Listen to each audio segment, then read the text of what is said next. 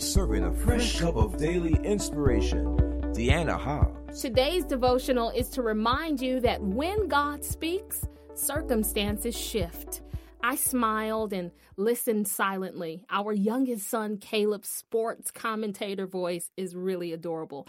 I just kind of overheard him giving the play-by-play of an imaginary football game and doing all the vocal inflections perfectly. He's going, touchdown, he shouted. And I actually think it's the funniest and cutest thing to catch any of the Hobbs children in an unguarded state, just to get a glimpse inside their world and see a vividly colored moment unfiltered. It's thrilling and quite hilarious. Typically, however, if they are aware that I'm watching, both the girls and the boys get distracted by that, and they aren't as uninhibited. They smile sheepishly and stop whatever silliness they were doing in the first place. I think modifying our behaviors while being observed is pretty common for all of us. We'll goof around and sing off key, laugh loudly, or dance poorly to our favorite song in private, right? But if we look up and notice someone observing that moment, a feeling of embarrassment usually washes over us and we palm our face in shame. Whether we're being silly or not, focusing on our surroundings tends to change our reactions.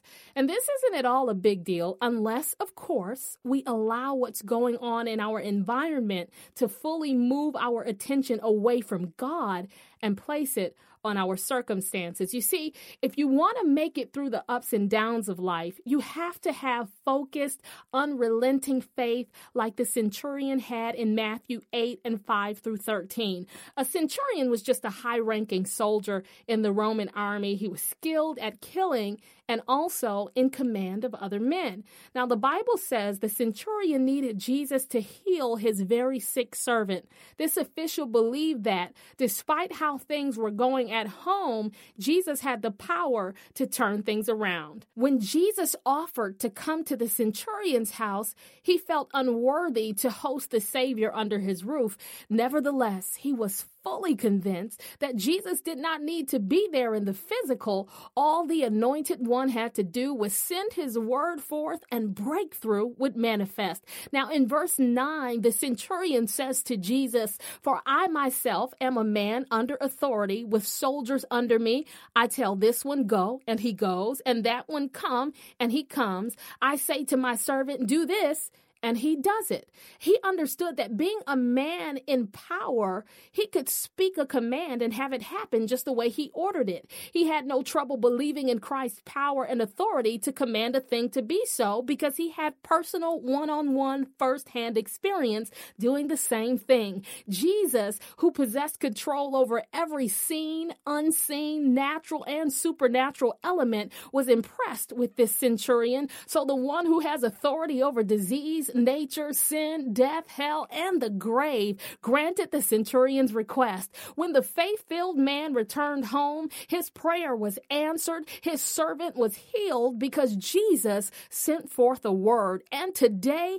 God is sending forth a word to remind you that he has power to shift your circumstances. Trust in his sovereignty. Believe in his authority. Rest in his promises. Be assured that his power is at work in your life. No matter how insurmountable the obstacle, with just one word, the King of Kings and Lord of Lords can make it all right. Listen, I want you to internalize 5 of the words the centurion spoke to Jesus. They're found in Matthew 8 and 8 in the King James Version, and that's what I'm going to go ahead and stir up into your cup of inspiration. He said, "But speak the word only." Now, in this passage of scripture, the Greek word for word is logos, which in this context means something that is declared, also denoting a decree, an order, or a mandate. The centurion told Jesus to command that things change. Now, here's what's awesome. According to John 1 and 1 through 4, Jesus is the logos, or the word, God's perfect revelation of himself in the flesh. So then the centurion told the word to speak. a word. And when Jesus did, what was once a problem was banished. Disease had to go because of Christ's mandate. And still today, the Lord speaks and circumstances obey his command. I'll leave you with Isaiah 55:11 in the God's Word translation. And it says, "My word, which comes from my mouth, is like the rain and snow. It will not come back to me without results. It will accomplish whatever I want and achieve whatever I send it to do."